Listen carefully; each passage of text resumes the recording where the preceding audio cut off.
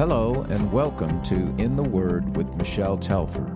Thanks for joining us for this in-depth study of God's Word, the Bible. For more of Michelle's free resources, visit her website at intheword.com. And now, Michelle. Father God, thank you so much for drawing us together, and I pray as always I'd not get in your way. Lord, will you speak to us in Jesus' name? Amen. Over the past weeks, as we've listened to the words of hope that are held out to us in the Psalms, we've looked at several that were penned by David, the second king of Israel. His Psalms were frequently birthed out of difficulties he'd experienced, many of which came through no fault of his own, as we've already seen. David knew what it was to suffer unjustly, but as we will see today, David also knew the pain of having to endure the consequences of his own sins and failures. And his response to one of those failures has left us one of the most familiar and often quoted Psalms in all of Scripture. I'm sure you'll know some of its lines. This is how it came about. Though David was undoubtedly a great soldier and leader, there was a time in his life when he seemed to face some sort of depression. We're not told the exact cause of his despondency, but we are told in 2 Samuel chapter 11, verse 1, what resulted. In the spring, at the time when kings go off to war, David sent Joab out with the king's men and the whole Israelite army. They destroyed the Ammonites and besieged Rabbah, but David remained in Jerusalem. One evening, David got up from his bed and walked around on the roof of the palace. From the roof, he saw a woman bathing. The woman was very beautiful, and David sent someone to find out about her. David should have been off with his men, but he had remained behind in Jerusalem, where it seems he was languishing on his bed. I think that there is some truth to the old saying that the devil finds work for idle hands, because with little to distract him, David went up onto his roof one evening where he spied the naked Bathsheba bathing in her courtyard below. Despite the fact that Bathsheba was the wife of one of David's most faithful soldiers, Uriah, the king gave way to temptation and committed adultery with her. As a result of their encounter, Bathsheba became pregnant, but instead of immediately confessing his sin, David tried to hide what he had done. He ordered Uriah home from the battle under the pretense of wishing to be updated on how their campaign was going. David plied Uriah with wine on his visit, and he repeatedly tried to get him to go home to sleep with Bathsheba. But the noble Uriah would not break trust with his comrades and take comfort at home while they remained in the heat of battle. And so David was left to come up with another plan, but it needed to be carried out quickly. He sent Uriah back to the battle with a secret message for his commander Joab. The message instructed Joab to send Uriah into the fiercest part of the battle, where he would be unlikely to survive. And in so doing, David became guilty of Uriah's murder. When news of Uriah's death reached Jerusalem, David quickly married Bathsheba. Now, his subjects probably would have seen that as a truly noble gesture, their king taking care of his faithful servant's widow. But in reality, it was the perfect way to conceal the truth of what he had done. No one would ever know. However, the last sentence of 2 Samuel chapter 11, verse 27, reveals a sobering fact. But the thing David had done displeased the Lord. God knew. And in 2 Samuel chapter 12, we're told what God did about it. The Lord sent his prophet Nathan to David, and when he came before the king, Nathan told him a story. He said, "There were two men in a certain town, one rich, the other poor. The rich man had a very large number of sheep and cattle, But the poor man had nothing except one little ewe lamb he had bought. He raised it, and it grew up with him and his children. It shared his food, drank from his cup, and even slept in his arms. It was like a daughter to him. Now a traveler came to the rich man, but the rich man refrained from taking one of his own sheep or cattle to prepare a meal for the traveler who'd come to him. Instead, he took the ewe lamb that belonged to the poor man and prepared it for the one who had come to him. David burned with anger against the man and said to Nathan, "As surely as the Lord lives, the man who did this must die. He must pay for that lamb 4 times over, because he did such a thing and had no pity." Then Nathan said to David, "You are the man.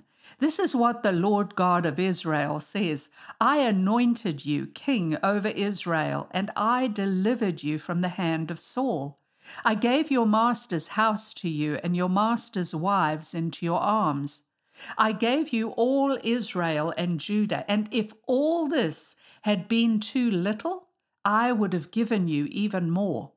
Why did you despise the word of the Lord by doing what is evil in his eyes? You struck down Uriah the Hittite with the sword and took his wife to be your own. You killed him with the sword of the Ammonites. Now, therefore, the sword will never depart from your house, because you despised me and took the wife of Uriah the Hittite to be your own." The God who knew everything about David knew exactly what he had done. He also knew that David would immediately identify with the wrong done to the poor man and that he would demand justice. So it was the perfect story to pierce the king's already troubled heart. And David's heart was troubled. Though he'd done everything he could to hide his sin, it had been eating away at him on the inside. He described what he'd been going through in another psalm that we'll look at in a few minutes. In Psalm 32, verses 3-4, he wrote, "When I kept silent, my bones wasted away through my groaning all day long. For day and night your hand was heavy upon me. My strength was sapped as in the heat of summer." It wasn't just David's conscience that was giving him pain. His entire body was in anguish. He was weak and depleted because of the guilt that he felt.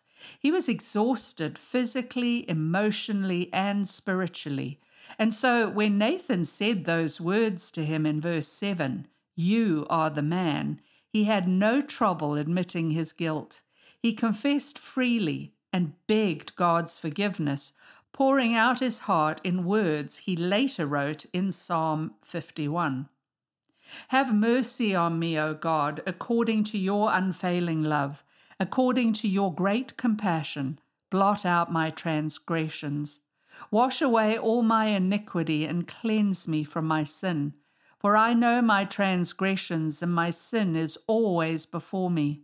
Against you only have I sinned and done what is evil in your sight. So you are right in your verdict and justified when you judge. Surely I was sinful at birth, sinful from the time my mother conceived me, yet you desired faithfulness. Even in the womb you taught me wisdom in that secret place." Notice that David speaks of my transgressions, my sin, and my iniquity. 7 times he takes all the blame and guilt upon himself, accepting complete responsibility for his deeds. Now, he could have said, "Oh, well, it was Bathsheba's fault for bathing in full view of the palace, so she's to blame." But he didn't. He could have said, "All the other kings do as they please. Why shouldn't I be as privileged as they?" But he offered no such excuse. He was brutally honest about what he had done. It's so easy to try to justify our actions, isn't it? And yet it's not the way to the freedom we long for. I want you to notice the other pronoun in these verses. David said over and over again, "Your unfailing love, your compassion. Against you have I sinned. I have done evil in your sight." David realizes who he had really sinned against. Yes, He'd sinned against Bathsheba, against Uriah, against those he'd included in his murderous plans, and the effects would ripple through all of their lives. But it was the Lord's love, the Lord's righteousness that he had ultimately violated. And so he pleaded for God's mercy in words thousands of us have borrowed to plead for ourselves. Cleanse me with hyssop, and I will be clean. Wash me, and I will be whiter than snow. Let me hear joy and gladness. Let the bones you have crushed rejoice. Hide your face from my sins, and blot out all my iniquity. Create in me a pure heart, O God, and renew a steadfast spirit within me. Do not cast me from your presence or take your Holy Spirit from me.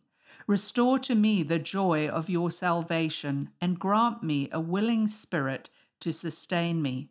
Then I will teach transgressors your ways so that sinners will turn back to you. Deliver me from the guilt of bloodshed, O God, you who are God, my Savior. And my tongue will sing of your righteousness.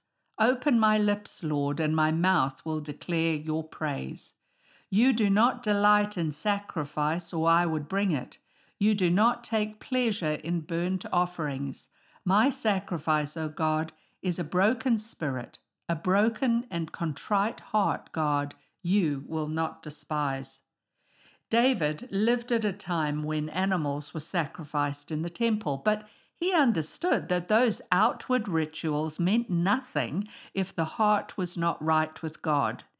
These rituals aren't required today. The perfect sacrifice of Jesus Christ on the cross for our sins fulfilled them all and has purchased forgiveness for us. However, the same kind of heart that David mentioned here is necessary. God desires a humble heart when we ask his forgiveness. He wants us to acknowledge what we've done and to have real sorrow for it, the kind of sorrow that means we won't do it again. And when we ask like that, he forgives. He lifts the heavy weight of guilt and restores a clean, right spirit within us. David wrote about the great relief that came to his soul when he confessed his sins and found God's forgiveness in the next psalm that we're going to consider. He began his Psalm 32 with the word blessed, or some translations say happy. He wrote, "Blessed is the one whose transgressions are forgiven, whose sins are covered. Blessed is the one whose sin the Lord does not count against them, and in whose spirit is no deceit." We see this in the New Testament when in Acts chapter 8, the Ethiopian eunuch was baptized into Christ and went on his way rejoicing because his sin had been dealt with. So it was also with the Philippian jailer, who after his baptism, along with his household, rejoiced greatly with all his house in Acts 16, verse 34. However, the biblical meaning of the word blessed is so much deeper than our word happy. It describes a deep sense of well-being, of things being as they should be. And how could they not be when God no longer counts our sins against us? But the only way to receive that wholeness is to confess our lack of it. We saw earlier in this psalm the suffering David endured when he kept silent about his sin. He said God's hand was heavy on him and his body groaned with the weight of his sin. But he reveals the remedy then in verse 5, saying, "I acknowledged my sin to you and did not cover up my iniquity. I said, I will confess my transgressions to the Lord. You forgave the guilt of my sin." David was forgiven when he confessed his sin to God. He even tells us here what it means to confess, and it means to call it what it is. It's sin. It's wrong. It violates what God has said is right. Someone once said confession is agreeing with God about your sin, and I think that that's pretty good. All of us need to approach God with this kind of honesty. In fact, The Apostle John tells us in 1 John chapter 1, verses 8 to 9, that this is the only way that we can come to the Lord. He says, if we claim to be without sin, we deceive ourselves, and the truth is not in us. But he goes on to say, if we confess our sins, God is faithful and just and will forgive us our sins and purify us from all unrighteousness. Do you see that phrase, all unrighteousness? No matter how dirty we are, God can create in us a clean heart. No matter how heavy the load of guilt, He can lift it.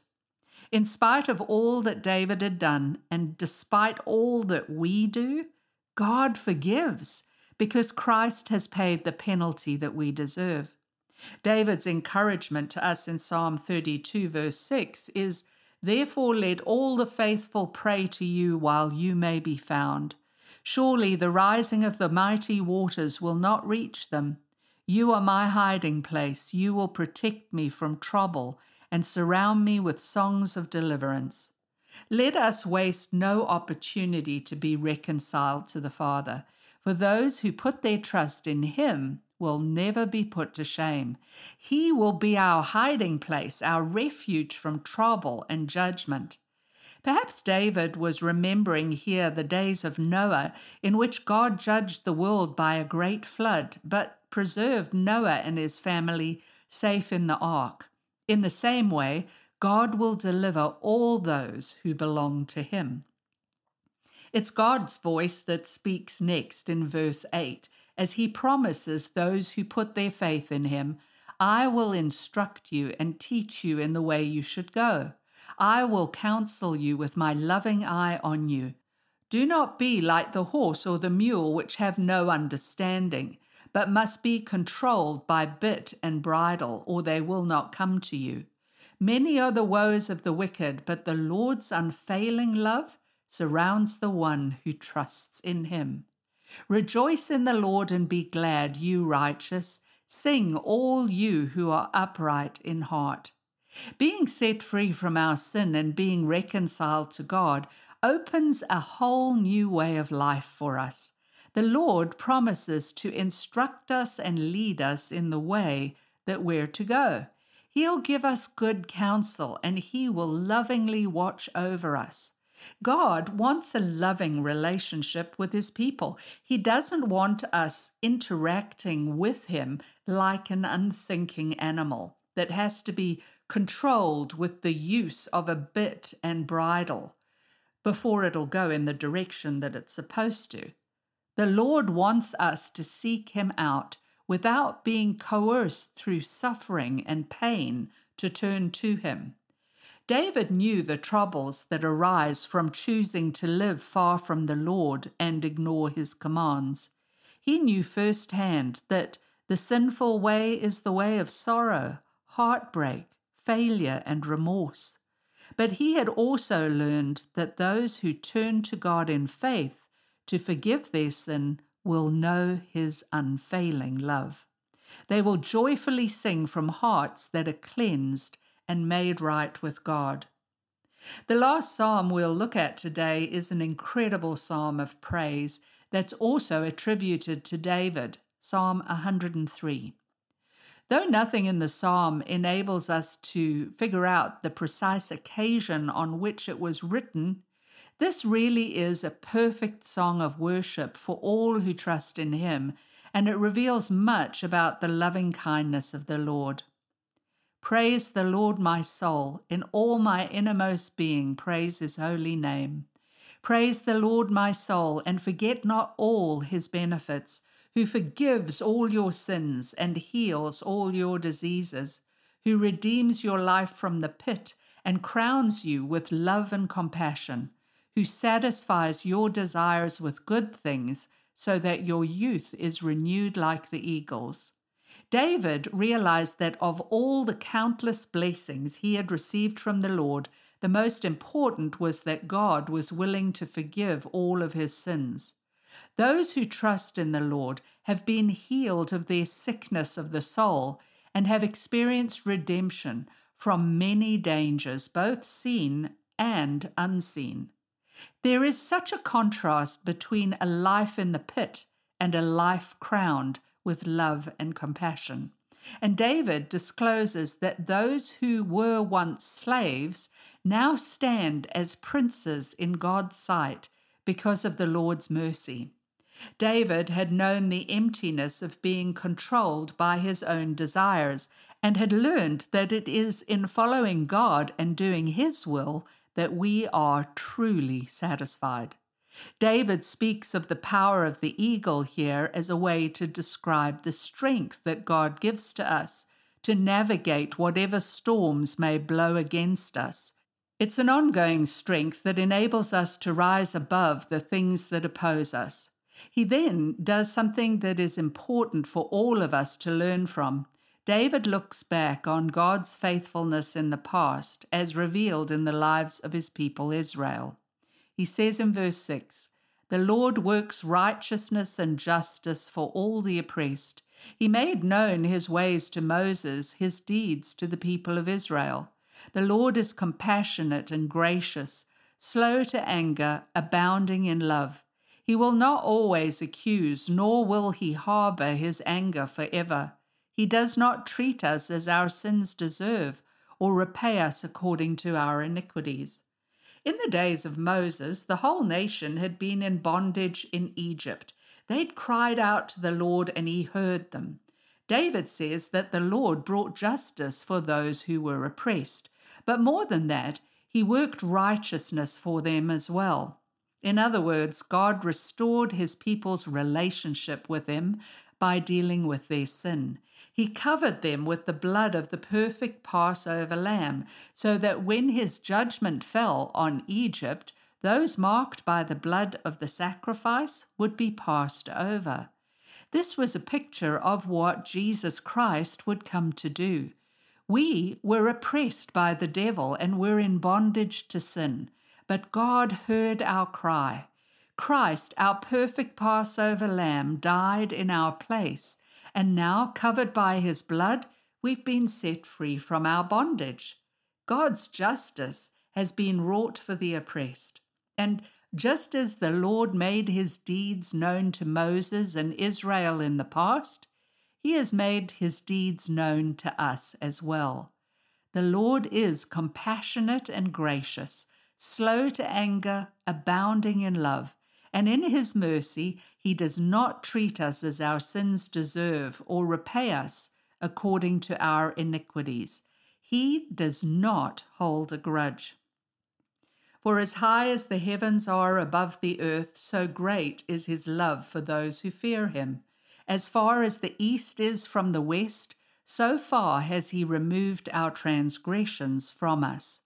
David had no way to measure how high the heavens are above the earth, and so this was his way of saying that no matter how far a person could go, they would never be able to outdistance God's love. In a masterful use of language here, David revealed that God removes our sin from us as far as the east is from the west.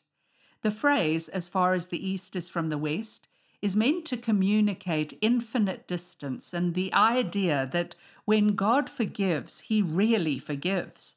Our sins have been removed from us as far as is possible to even imagine. They will never come back to haunt us. Paul states in Romans 8 verse 1 that because of Christ's death, there is now no condemnation for those who are in Christ Jesus, meaning that those who are in Christ are fully justified in God's eyes. How far has the Lord taken our sins from us? As far as the east is from the west. And it's all because of God's great compassion. Verse 13. As a father has compassion on his children, so the Lord has compassion on those who fear Him. For He knows how we are formed. He remembers that we are dust. The life of mortals is like grass. They flourish like a flower of the field. The wind blows over it, and it is gone, and its place remembers it no more. But from everlasting to everlasting, the Lord's love is with those who fear Him, and His righteousness with their children's children, with those who keep his covenant and remember to obey his precepts. The scriptures reveal that those who trust in Jesus Christ are called the children of God, and like any good father, the Lord has compassion on those who are his. Now, I know some listening today have not had that experience from their earthly fathers, and you may find it hard to identify with this point, but God knows our wounds, for he knows how we are formed and what we have endured. He understands the difficulties of our lives, our doubts, our fears and anxieties. He knows the brevity of our existence. But his love for us is everlasting, and his promises to us even extend to our children, providing we keep his covenant and obey his will. God is indeed king over all, and it is right that we give him the honor he's due. The Lord has established his throne in heaven, and his kingdom rules over all. Praise the Lord, you his angels, you mighty ones who do his bidding, who obey his word. Praise the Lord, all his heavenly hosts, you his servants who do his will. Praise the Lord, all his works, everywhere in his dominion. Praise the Lord, my soul. God is the creator of all things, and he actively rules over everything. This part of the psalm is really an encouragement for every creature to adore and worship God, and none are left out. The mighty angels of heaven, all his works, wherever they may be, let them all bless our sovereign Lord. Let all praise his holy name. And then David concludes with the phrase, "Praise the Lord, my soul." You see, even he is not left out of this command. We are to remember to praise the Lord with every part of our being. We're to give wholehearted thanks for his love, goodness, compassion, forgiveness, and salvation. We're to shake off apathy, absent-mindedness, and any negativity that may have crept into our lives. And we're to choose to remember all that God has done for us. May we never ignore or cease to care about his loving kindness and tender mercy. But remember that the scripture reveals in Psalm 63, verses 3-4, that God's steadfast love is better than life, and that our lips are to praise him. We're to bless God as long as we live. Amen.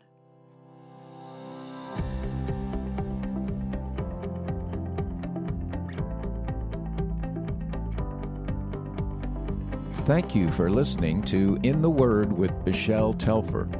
Join us next week as we continue our study from God's Word, the Bible.